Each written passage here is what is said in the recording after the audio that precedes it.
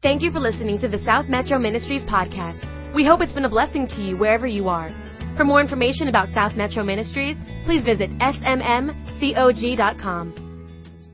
Father, we come into this setting this morning as imperfect people. You remind us in your word that all of us, every one of us has sinned. That we've all come short, or we've all fallen short of the glory of God. There's not a perfect person. The only perfect person is Jesus. But what you did, Christ, on that cross covers a multitude of sins. Somebody say amen. So although we are not perfect, we are forgiven. Somebody shout hallelujah if you are forgiven. So often in our lives, the enemy would love to remind us of the mistakes that we make and the shortcomings that we have. But today, we stand in the grace of an almighty God that so loved the world that He gave His one and only Son, so that whoever would believe in Him, they would not perish, but yet they would have everlasting life. Hallelujah. Thank you that this is not the only life that we live, but there is coming another life, and that life is eternal. But may we understand that the decisions we make here on earth will determine our destiny. And if we stand before an almighty God unclean, then we will not have access to the kingdom of God. So may this morning we get our lives right with you. May we quit playing games. May we stop playing church, and may we have a genuine encounter with the grace of God so that we can live in freedom, so that we can cast off our restraints, so that we don't have to be bound to addiction, so that we don't have to be caught up in any sin, so that through the grace of God, through the blood of Jesus, we can be forgiven. In Jesus' name we pray. And all God's people said, amen. Would you give the Lord the best round of applause that you've got? Come on, you can do better than that. This is Jesus we're talking about. If He's ever forgiven you of anything, would you let Him know how blessed you are by His grace and His mercy? Hallelujah. Hallelujah. Do you feel His presence in this house? My God, we could stay right here. But I believe the Lord has a word just for you. Turn to 3 people and tell them, I am unclean. And then you may be seated in the house of the Lord.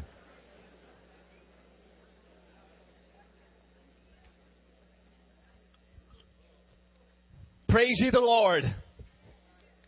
He is faithful. In the account that I read to you a moment ago in Isaiah chapter 6, we understand that Isaiah is confronted by a vision of the Lord.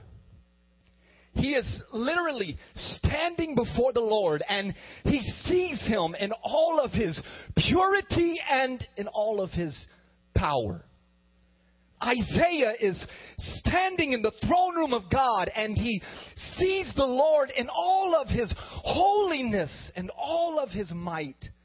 And then he realizes, compared to this powerful and perfect God, I am filthy. I'm dirty. I'm stained with sin, or I'm tainted with sin. And in verse number 5, you see it on the screen, we see an admission of guilt. Isaiah says, for I am a man of unclean lips. He says, I'm unclean. Now, the question must be asked this morning, what right did Isaiah have to stand before such a perfect God while he himself was impure? What right did he have to stand before a perfect, holy God when he himself was a sinner? What right did he have to stand before this perfect God when he himself was unclean? See, Isaiah knew that God, by his very nature, cannot tolerate sin. By his very nature, God cannot tolerate sin. God can't stand it. Sin is a mortal insult to God. Sin is a slap in the face to God's very character and being. Sin is a mark of a traitor. It's the sword in the hand of a fighter. It is the blood on the hands of a murderer. Sin represents everything that God wants to oppose and what he wants to destroy. Sin and God, they don't mix together. And yet Isaiah is given access into the throne of God. And yet in his life, he is unclean. Isaiah knew there's absolutely no way that this God, because of his character and his being, can overlook the sin that I, being Isaiah, has now tracked into the throne room. There's no way that I can hide this sin any longer. There's no way that this sin that has been hidden in my heart can go unnoticed. But I love what Isaiah does. Isaiah does what we should do. He cries out. He cries out before this perfect God, confessing his wickedness, admitting all of his wrongs, and he does it without any excuses. You may be surprised by this, but I'm not a perfect person. Yeah, I know, Kimberly. You're like, really? It's true, honey. I probably make more mistakes than many of you combined. Most of my struggles are not social sins or moral issues, but I'm very, very, very competitive. Incredibly competitive. It doesn't matter if we're at a church golf tournament. It doesn't matter if we're playing Monopoly as a family. I am in it to win it. Anybody with me? Kimberly will say to me when I'm hanging out with Lakeland, our 3-year-old son, Daddy, you need to let him win. Come on.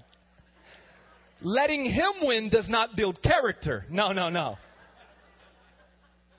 Oh, and that competitive spirit will come out in ways that I find myself later having to go back and apologize for the sin that's in my life. I know that you're probably thinking, wow, how does he have any right to stand behind a pulpit and preach the word of God? It's the same right that you have to sit in that seat and sit in the presence of God. See, we're not perfect people. Now, we put on this fake smile and we walk around as if everything is okay, but I oftentimes find myself, when I make mistakes, I start making excuses. Instead of confessing my sin and confessing my wrongdoing, I start pointing the finger and justifying my behavior. But not Isaiah. He doesn't try to bargain with God. He doesn't try to plead for a lesser sentence. He doesn't make any excuses. When Isaiah gets in the presence of God, he does one thing and one thing alone. He cries out in confession. Woe is me, for I am unclean. I'm not perfect, God. I don't have it all together. And then you see later on in the 6th verse that a live burning piece of coal was picked up from the altar with tongs by the seraphim angels, and it was used to touch the lips of Isaiah. And this live burning piece of coal symbolized both the purification through the blood of Jesus, and it symbolized the fire of the Holy Spirit. The fire of the Holy Ghost. The fact that a burning piece of coal was used in Isaiah 6 reminds us that all sin, every bit of sin, is forgiven simply because of a sacrifice. What happened on that altar in Isaiah chapter 6 is it directly points to what Jesus Christ did on the cross. All sin is forgiven because of what Jesus did on the cross. When I make mistakes, my sin is covered by the blood. The blood of Jesus covers everything. It covers it all. It covers your mess ups, your shortcomings, your temper, your pride, your arrogance, that secret hidden sin. The blood of Jesus covers everything, but Don, except one thing.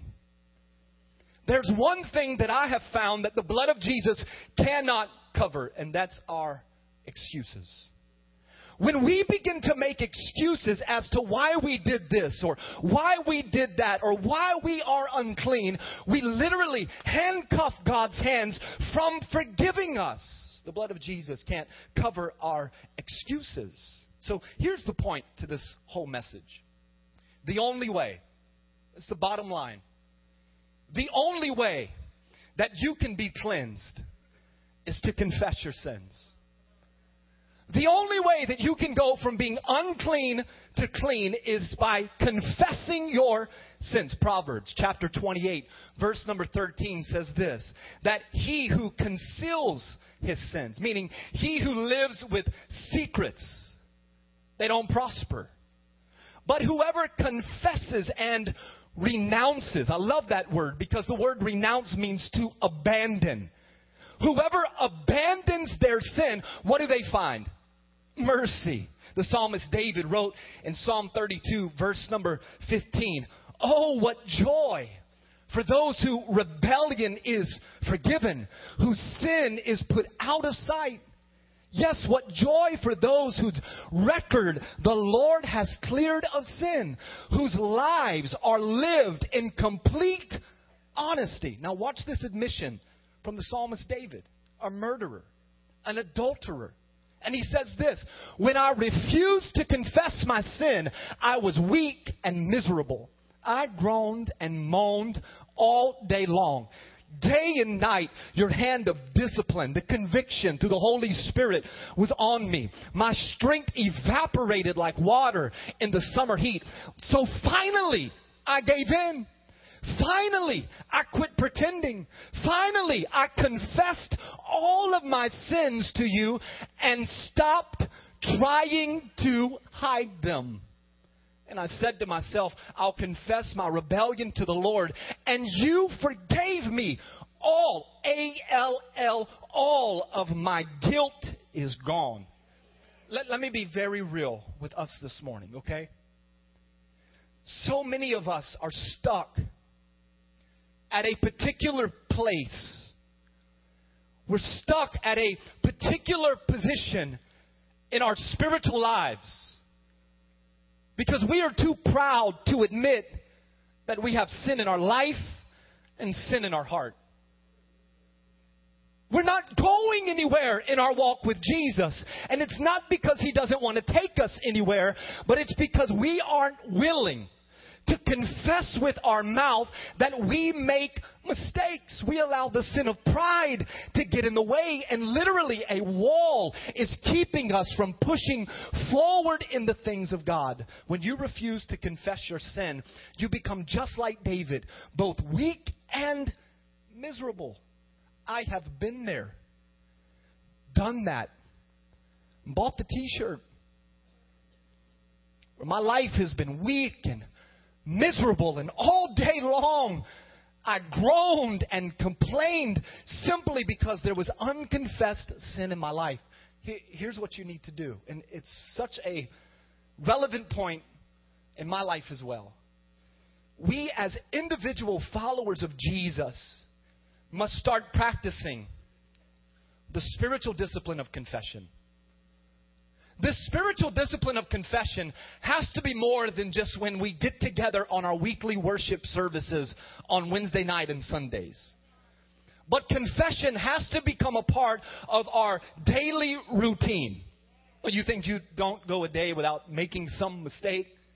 I believe that we can live this sin-free life through the power of the Holy Spirit. But oftentimes the lust of the flesh and the pride of life outweighs the power of the Holy Spirit that's inside of us, and we make mistakes. You can't go from Sunday to Sunday without asking God not to forgive you in between. I don't believe in this nonsense, this non-biblical theology that you're once saved, always saved. The Bible tells us to take up our cross daily. If you want to live in that life, well, I got saved when I was 4 and everything will be just fine, then that's between you and God. But for me, I'm not going to take that risk. I'd much rather have a daily personal walk with Jesus. Fall on my knees. Ask God to forgive me. Allow Him to wash me clean and make me new on a daily basis than to die in my sin, stand before God and say, Lord, please make sure that this is going to be all right. Every day we must practice this discipline of confession. Not just confession every once in a while, but confession every single day. 1 John 1 verses 8 and 9 says this, that if we say we have no sin, we're only fooling ourselves, refusing to accept the truth. But if we confess our sins to Him, I love this beautiful picture. He is faithful and He is just to forgive us and to what? Cleanse us from every single wrong. If you will be real with God, if I'll be transparent before God, then we get to enjoy the promise of 1 John 1. That when we confess, He is both faithful and He is just to forgive us. You know, God is a whole lot quicker to forgive you than others are quick to forgive you. God is a whole lot quicker to forgive you than you are quick to forgive you. But I have learned that if He can forgive me of all of my wrong, then surely I can learn to forgive myself. And I can also learn to forgive other people. Can I get a witness? Somebody help me out. God wants to forgive you. That is why He sent us His Son. Earlier this week, at the end of last week, Kimberly and I went to the dentist. I hate going to the dentist. Anybody with me? I just get, And I'm embarrassed of my teeth. I am. I've got straight teeth, never wore braces, but my teeth aren't as pearly white as many of you. And every time I go to the dentist, they always ask, now I've been there a few times, so they know my head. Do you smoke? No, I don't smoke. Do you drink coffee? Yes, I'm addicted to coffee, And so the dental hygienist sat down and I told her, I said, I'm so embarrassed of my teeth. I wish that, they were so white that when I opened my mouth, people the bright light just hit them and they fell out in the Shekinah glory of God. And she looked at my teeth and she said, you just have a lot of stain. And this is what she said, I'll get most of that stain off. And I sat there in the chair and I know it's a weird place, but hey, when the Lord speaks, He speaks. And I thought, how very similar is that to sin? When we sin, we stain our lives. Now, there are things we can do to remove some of that stain, but the only way to remove all of the stain is through confessing our sins that Jesus is Lord. And He is Lord. The only way that you can allow that stain to be removed is if you are real with God, confess your sins, and be made whole. If you refuse to confess those sins, the stain in your life that has been developed by the sin that you have committed, it will remain, and you'll live a life that is both weak and miserable. I love this. To confess our sins is to be real about God. Or to confess our faith, rather, is to be real and honest about God. But to confess our sin is to tell the truth about us. One of the greatest challenges in my life as a Christian is when I do something wrong towards Kimberly and have to apologize. I should learn after 8 years of being married that Mama is always right. Yeah, you shouldn't be laughing, Eddie. I talked to your wife this week. But I always allow that pride to get in the way. And when we get into our debates, I'm going to prove my point. And I won't back down. I'll keep prodding. I'll keep going until I get her right where I want her. And then I'll walk off and, and she's all like upset at me. And I think she's going to sign a divorce. She ain't going nowhere. But, and then what always happens? Kevin, you know better than I do. We have to go right back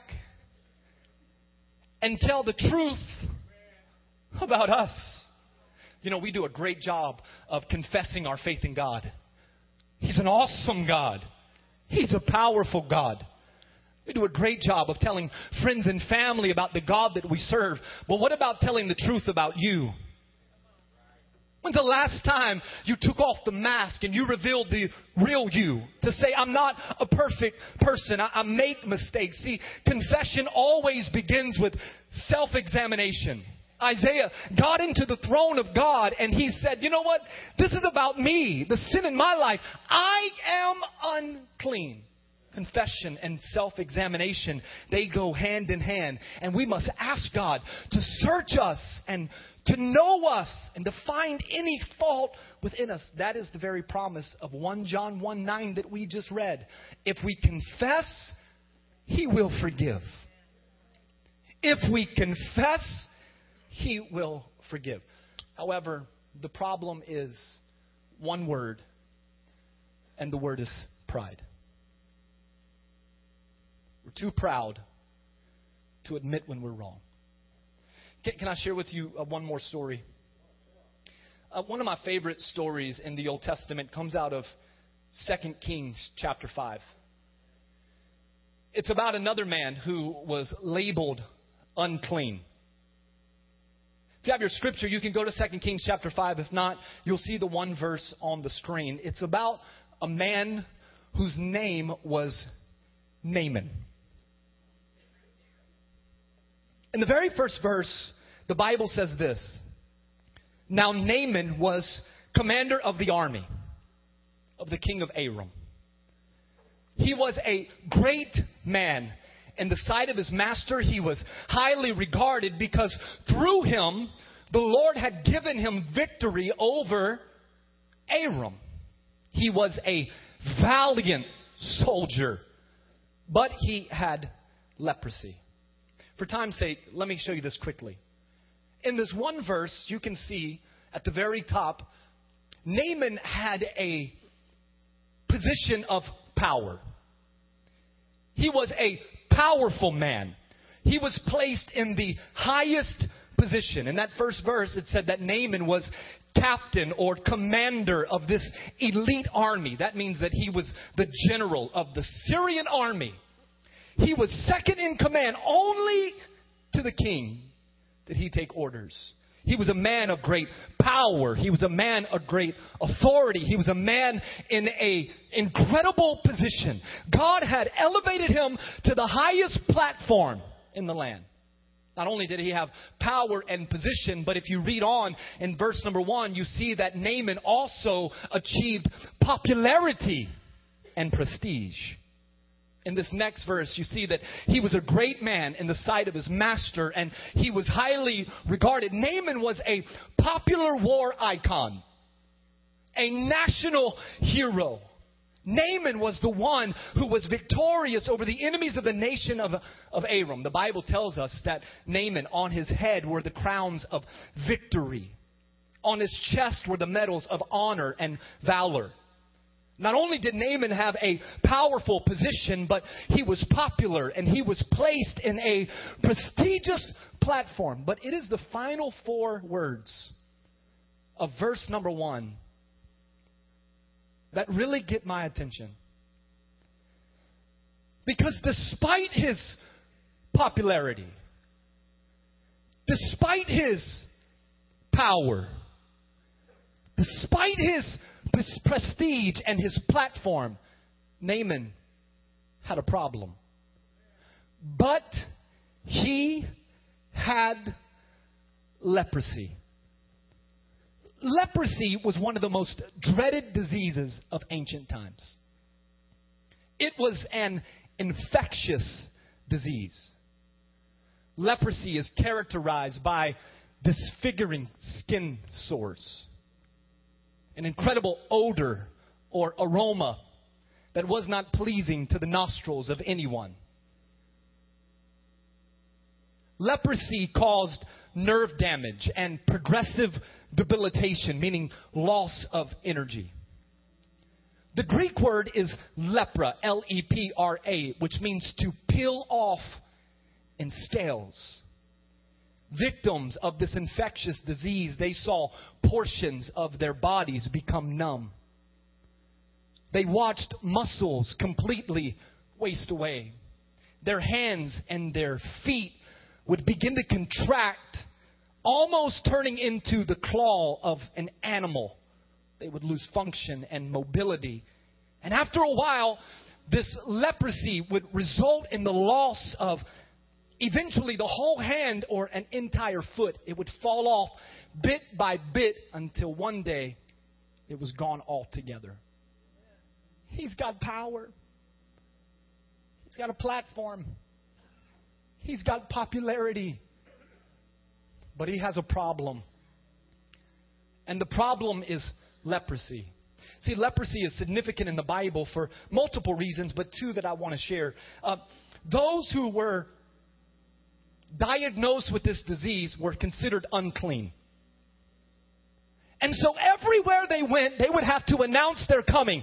Unclean! Unclean! They were isolated from society. They were cast out, asked to live outside of the city. They were required to wear from head to foot black, including a jacket and a hood. Naaman, the greatest commander in all of the land, had a problem. And the problem was leprosy. Unclean. Unclean. Also significantly in the Bible about leprosy is the fact that it is a picture or a portrait of sin. In biblical times, leprosy would show the spiritual condition of the person. We have Naaman, who achieves everything that so many of us want to accomplish. Climb the ladder in the corporate world so that we can become a success. Become filthy rich so that we can bless our families and our individual lives. Become popular so that people can like us on Facebook and follow us on Twitter. And yet, none of that matters if you are a sinner. You know, I thought about this earlier, but make all the money that you want to make. Work overtime. Get double the pay. If you've got to sacrifice your family in order to get a little bit more money at the end of the month, that's up to you. You do it if you need to. Make all the cash that you think is required to live a happy life. Drive the nicest cars. I want you to drive the nicest car. Go down to the lot. Pick it out and pay for it in 10 years if needed, if that's what you want to do. Go into the fanciest neighborhood in Noonan or Sharpsburg. Pick out the nicest house on the lot. Go down to Rooms to Go and pick out all the furniture that you can afford to put on your credit card. Wear the most expensive clothes and dine at the finest of restaurants. But you hear these words? Those things mean nothing if you are a sinner.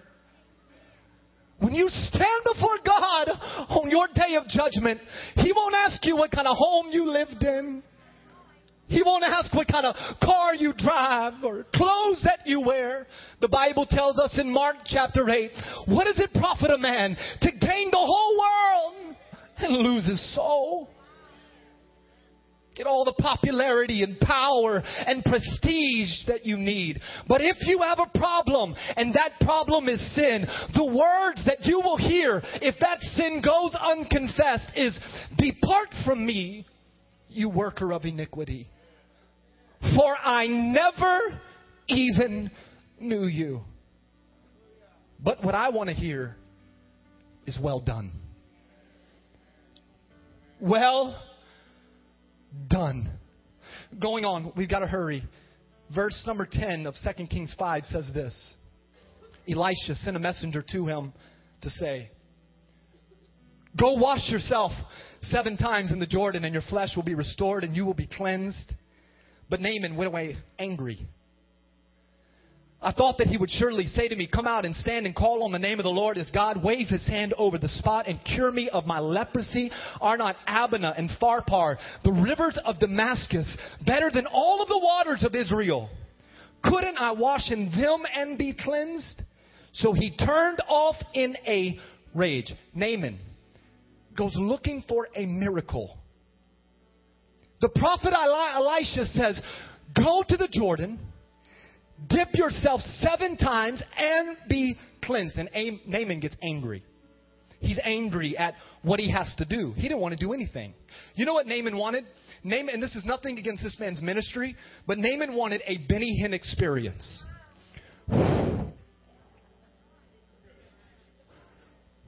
You're done. Next. No. The Bible says faith without works is dead.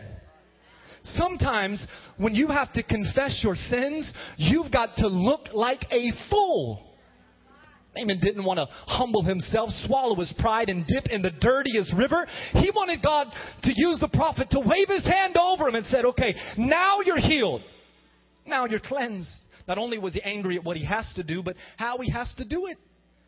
In the Jordan, Naaman says, I've got rivers where I come from, Abana and Pharpar, and they're much cleaner waters than the polluted, muddy Jordan River. He's mad at not only what he has to do and how he has to do it, that he has to swallow his pride, but where it has to be done. Naaman hears these instructions and he says, this is ridiculous and foolish, and he walks off. Watch verse 13.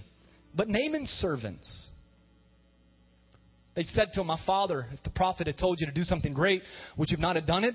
How much more then when he tells you, wash and be cleansed? Let me tell you, this verse right here proves the importance of having the right people in your life.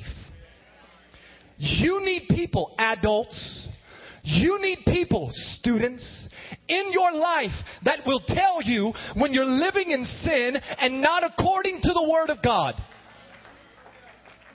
Wouldn't you have done it, Naaman, if he told you to do something great? This is so small. The people in your life, they matter. You need people that will push you towards the cross, not pull you away from it. And then in verse number 14, this is what he does. So he went down and dipped himself in the Jordan 7 times as the man of God had told him. And his flesh was restored, and he became clean like that of a young boy. He realizes that God's way is the only way. In that moment, he realizes that God's way is the only way. You know what I thought about today? That the fact is this. We have altar calls in church. They're not scriptural. Find the altar call in the Bible. I don't think it's there. Right? You can get the camera ready. The repentance of sin prayer, it's not in the Bible. But we do that to prompt you in your walk with Jesus. The Bible says this, work out your own salvation. I'm not against altar calls. I'm going to do one today.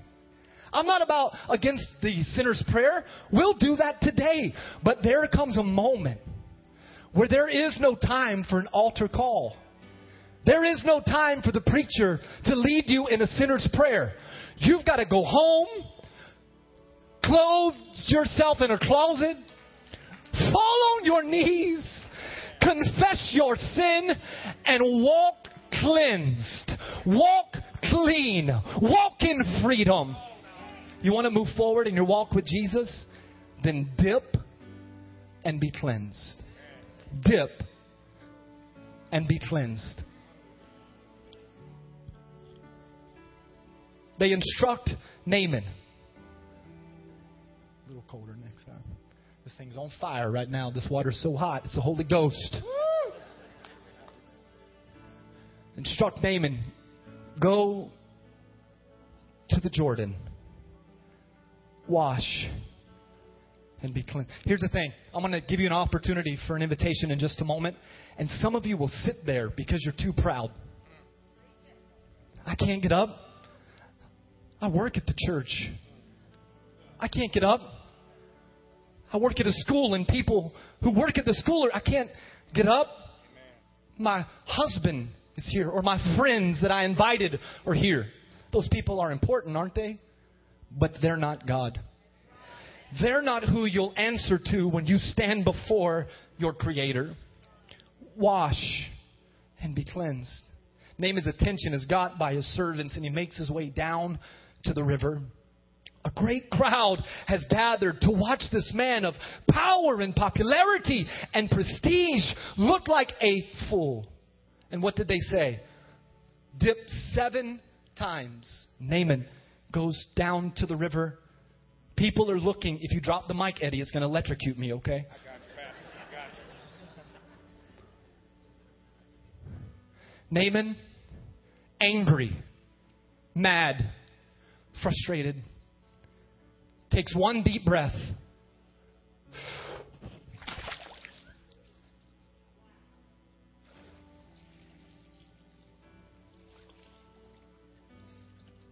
This is ridiculous. I'm the commander-in-chief. I'm the leader of this land. Why didn't he just wave his hand over me? But God didn't say one time to get his miracle. 7 times.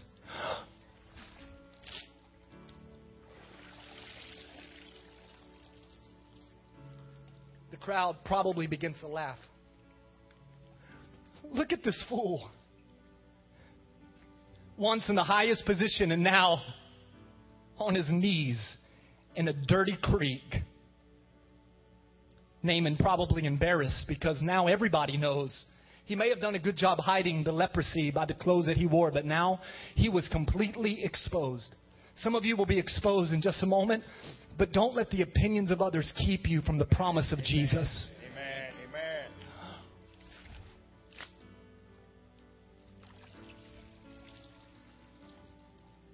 I told the prophet there were cleaner waters. Look at me, I'm filthy. I'm disgusting, I'm dirty. God said 7. Through the prophet, 7 times, and you'll be clean.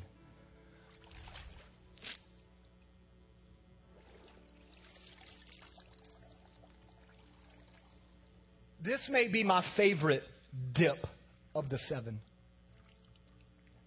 Because on this 4th time, he's halfway to his miracle.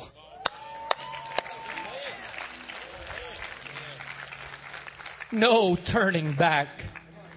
Though none go with me, still I will follow. Amen.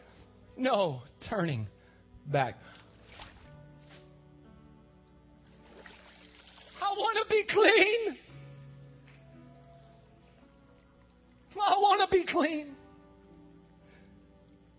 Touch my body, God. It has nothing to do with what's on the outside, but condition of my heart. I want to be clean. I don't want to live in sin any longer. I want to experience your grace and your mercy.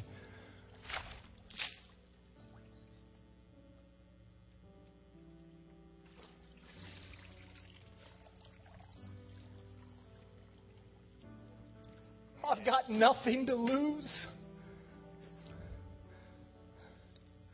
I've gained it all earthly possessions, and none of it has made me happy. I've got nothing to lose, but everything to gain. This is the moment the whispers in the crowd got a little louder and the people begin to gossip.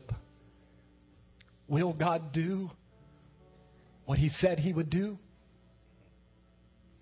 The number 7 represents completion or perfection. This isn't in the Bible, but I believe that it doesn't take the story out of theological context. I believe that God told Naaman to dip himself 7 times because He wanted him to be made completely perfect. Amen. No more half-heartedness. You want to be committed as a follower of Jesus? then you've got to do something you've never done. Church, on this last time that I go under this water, when I come up out, if there is any sin in your life, you want to flood these altars in a moment. Not caring what people say, not caring what they think. So often in the church, and I'm guilty of it even with our youth, we tell people to bow their heads and close their eyes because we don't want them to be embarrassed. When Christ was crucified on the cross, He did it publicly. You must make a public confession, a public declaration of your faith. This is your moment to experience freedom. When I come up out of the water, here's what I want to do. The altar team and prayer team is already coming if they would. I want every person under the sound of my voice to stand to your feet. And if you need God to forgive you of your sins, you get to this altar and find a prayer partner. They're going to pray for you. In church, they're going to lead you in 2 choruses. One chorus is for every single one of us to do a time of self-reflection, self-examination. The second worship song they'll sing is an opportunity for us to distribute the elements of communion. I'm going to go dry off. I'll come back and I'll lead us in communion together.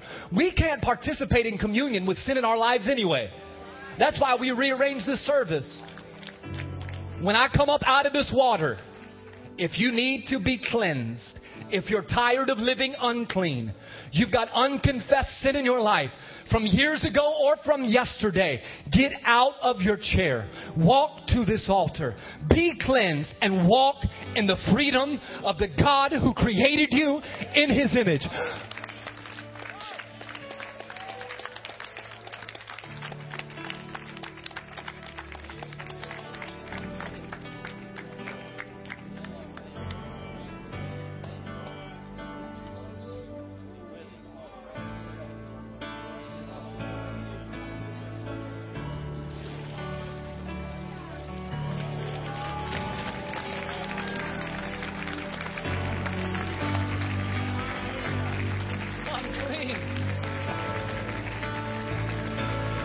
Come on, you ought to move. You ought to move.